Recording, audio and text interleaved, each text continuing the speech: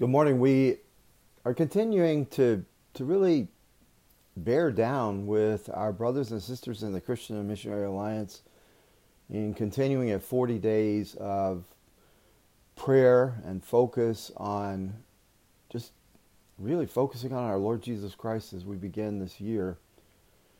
The theme for today in the CMA devotional was caring for others. But the passage that they shared actually is a really deep passage about even a deeper thing than just caring for the emotional needs of people. And so I wanted to share with you this passage. It's from Matthew chapter 25. It's Jesus' words. He says, "When the Son of Man comes in his glory and all the angels with him, then he will sit on the throne of his glory. All the nations will be gathered before him, and he will separate people from one another as a shepherd separates the sheep from the goats. And he will put the sheep at his right hand and the goats at the left. Then the king will say to those at the right hand, 'Come, that are blessed by my Father, inherit the kingdom that is prepared for you from the foundation of the world. For I was hungry, and you gave me food. I was thirsty, and you gave me something to drink. I was a stranger, and you welcomed me. I was naked, and you gave me clothing. I was sick, and you took care of me. I was in prison, and you visited me.' Then the righteous will answer him, 'Lord, when was it we saw you hungry and gave you food, or thirsty and gave you something to drink? And when was it that we saw you a stranger and welcomed you, or naked and gave you clothing? And when was it that we saw you sick or in prison and visited you?'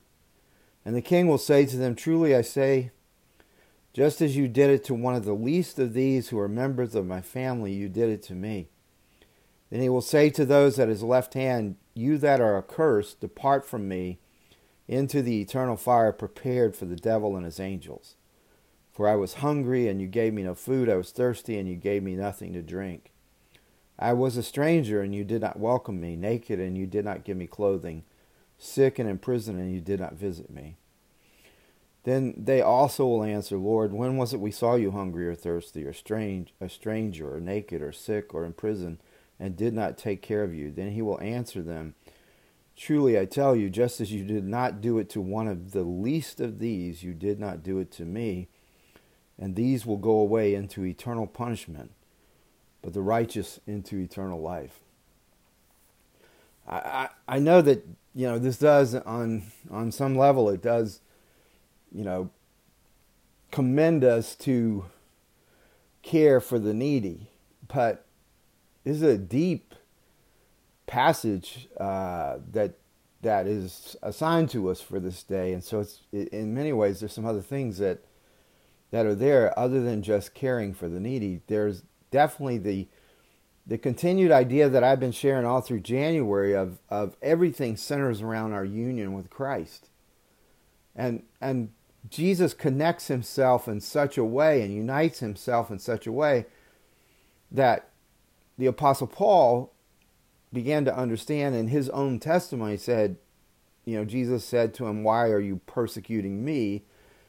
And Saul, who became Paul, was actually persecuting Stephen, killing him, persecuting the church, trying to go and destroy and kill them in Damascus. And so Jesus unites himself in such a way that he binds his own life, his resources, and everything to those that are his.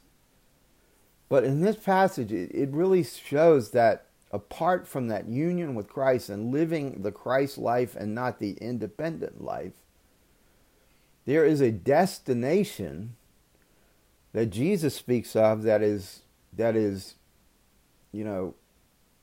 really devastating. He's talking about eternal punishment. He's talking about hell. As I was thinking about this passage, and I've been doing some reading, and a study back in the early 2000s said that 64% of Americans believe they're going to heaven. Only 1% or less than 1% even believe that they're going to hell or that they might go to hell. And here in this passage, you begin to see, I mean, not just that it's good to do good, but that there is something much more significant at stake in our lives, rather than, more significant than just whether we've done good or charity or these other things. Not that those aren't important, but again, the heart relationship to God and the union with Christ is everything. And even your motivation for doing good is everything. Well, why is it so important that we who are believers, who are united with Christ, that we understand the dire circumstances and situation of the world? Well, because Jesus taught about hell more than all the other biblical authors put together. Here in this passage, he speaks of eternal fire and punishment as a final abode for angels and human beings who have rejected God. In Matthew 5, he talks about the fire of hell. The word that Jesus uses for hell in the passage in Matthew is the word Gehenna. This was the valley outside of Jerusalem where there were piles and piles of garbage, and the fires burned continually. It was also the place where corpses of those who did not have family members to bury them, the corpses would go on this pile. And Jesus had this graphic description. It's a description that once you hear it, I heard it once and I'll never forget it. He says that hell is the place where the worm does not die and the fire is never quenched. This is Jesus' description to the corpses on that garbage heap, because their flesh was being consumed by maggots. When there was no more flesh, then the maggots would die. But Jesus is saying that the spiritual decomposition of hell never ends, because the maggots never die. The worm never dies. So here's the Lord Jesus Christ, who is the Lord of love and the author of grace. And he's saying it's a crucial truth that we understand that there is an eternal destiny where the worm never dies and the fire is never quenched. This was a real place that Jesus is speaking of. This is why everything in your life, everything matters. Not just doing a little bit of good. I remember working with a guy who used to put in his calendar, I'm going to do acts of compassion. And he would put it in his calendar so that he would schedule acts of compassion. I mean, in some ways I understand that it's probably a good thing. At least he was thinking about it. But in some ways, I don't think he understood the idea of Christ being his life and of the gospel being his life. And he was just trying to be a good person, even though he was a minister and a pastor.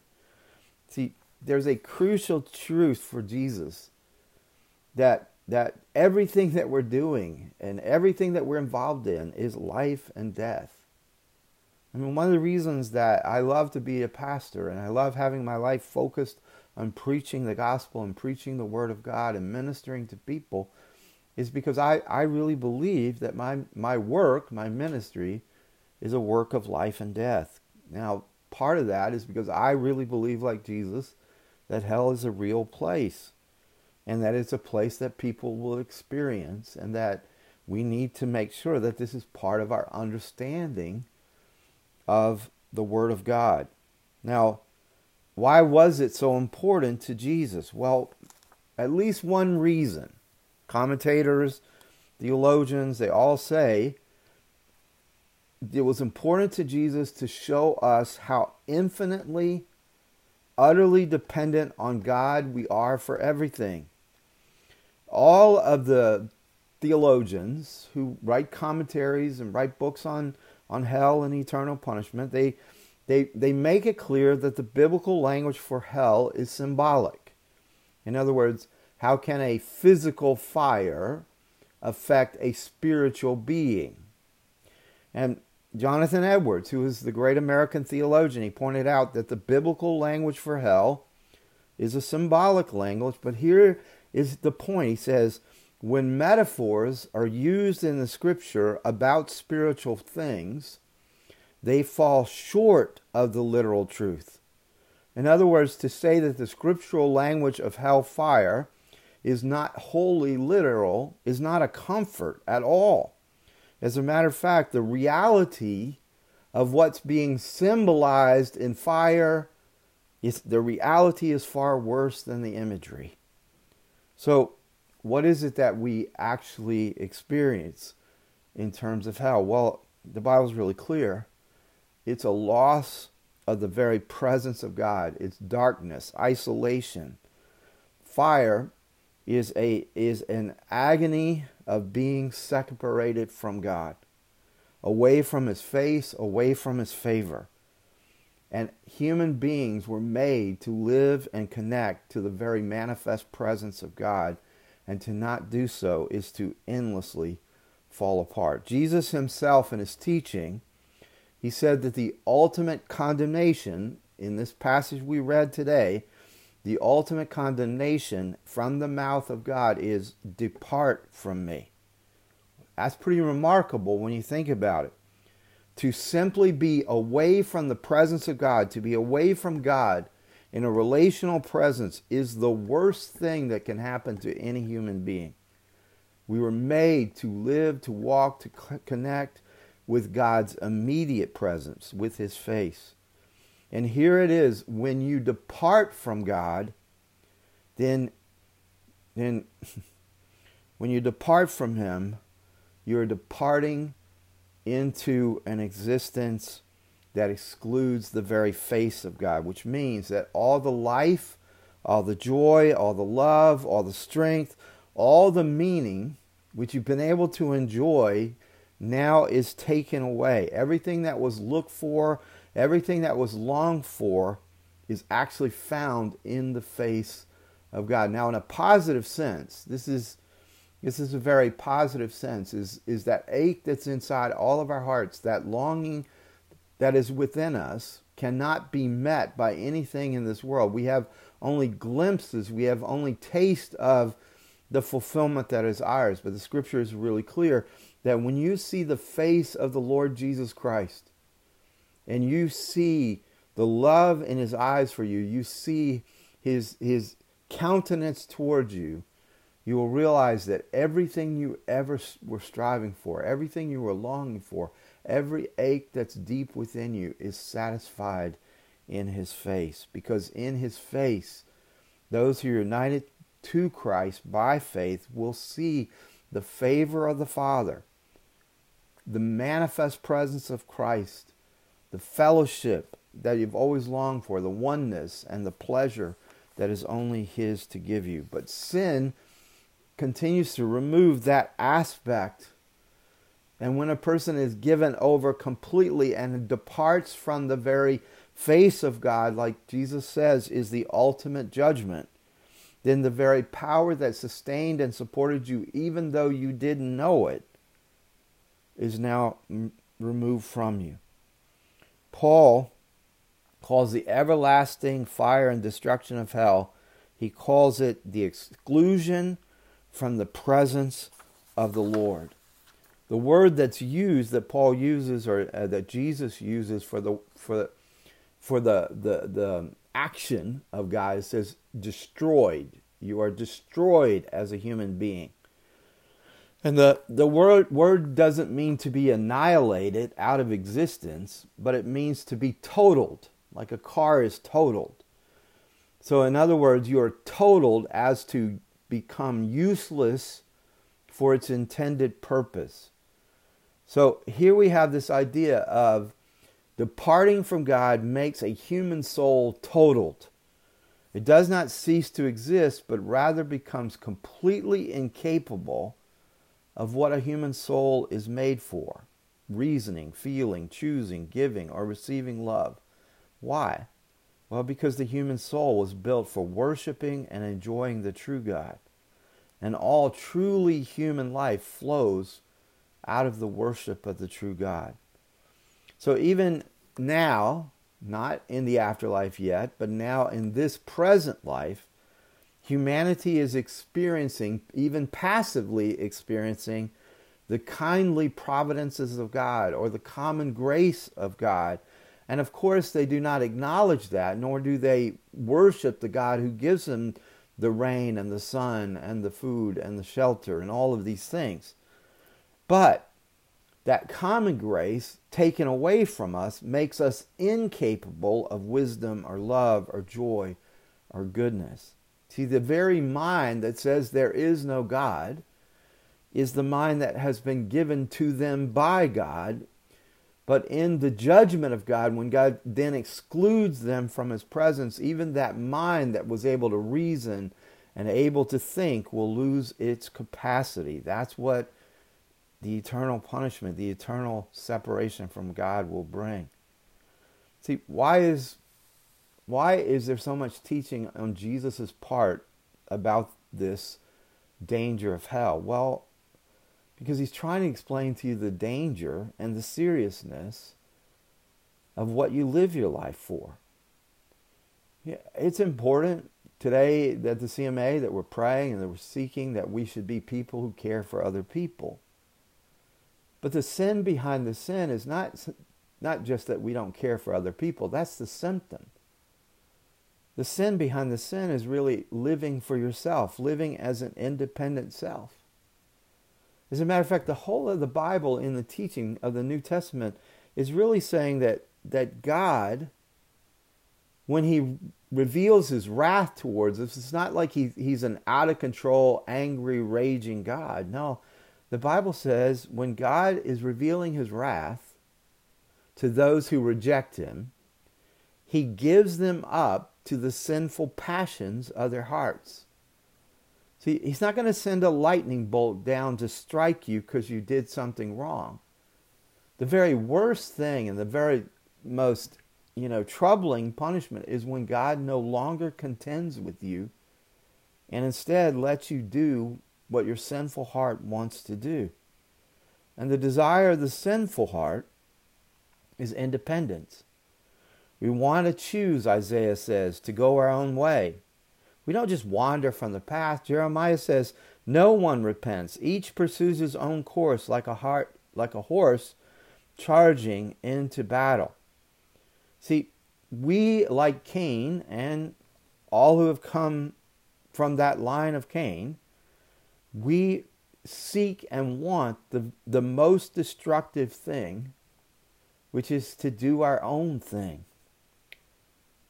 To sin destroys our truest ability to choose, to love, to enjoy. There's a blindness to sin. So what is hell then? Well, the best theologians say this. Hell is God actively giving us up to what we have freely chosen, to go our own way, to be the master of our fate, the captain of our soul. See, J.I. Packer is one of my favorite theologians. He says, Scripture sees hell as self-chosen.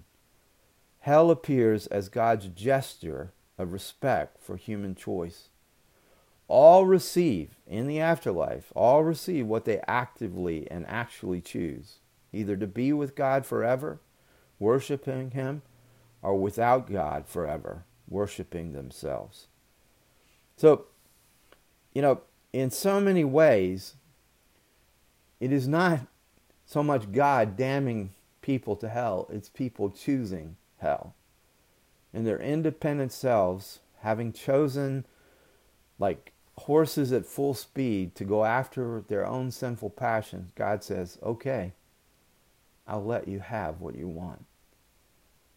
Why is this so important? Well, it's so important that we understand the idea of hell because it's the only way that we really understand how much Jesus loves us. And it's the only way that we really understand how important it is that you understand this message so that you can share it with others, but then also that you live out the gospel in such a way that you care for others, that you live in a way where Christ in you is ministering to people around you. But without this idea of understanding what Christ has saved us from, we don't really understand the depth or the power or the wonder of his salvation. Hell helps us to understand how much Jesus loves you, how much he did for you. Jesus says in Matthew 10:28, no physical destruction can be compared to the spiritual destruction of hell, of losing the presence of God. See, when Jesus was dying on the cross, when the darkness covered that area, when the darkness covered the earth, actually, and Jesus spent about 6 hours or so of agony on the cross, that was his experience of hell. In that period of darkness, the Father turned his face away from Jesus, rejecting him.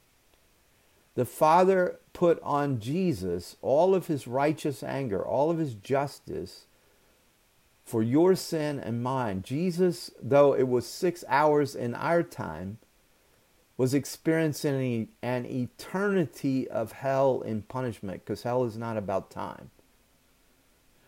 He experienced the agony of being rejected, forsaken by the Father, of becoming our sin, becoming our sickness, becoming our death.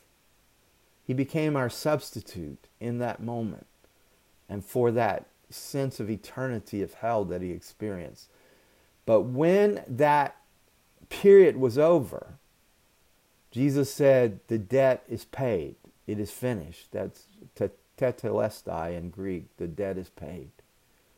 And so there was no more spending time in hell. Jesus' humiliation ended when he breathed his last, for his exaltation was beginning as he was buried in the tomb of a rich man, and then he would be exalted in his obedience as he defeated death, and he was risen from the dead on the third day, and then ascended into heaven and exalted at the right hand of the Father. His humiliation was in those 6 hours of eternal hell that he experienced for you and me.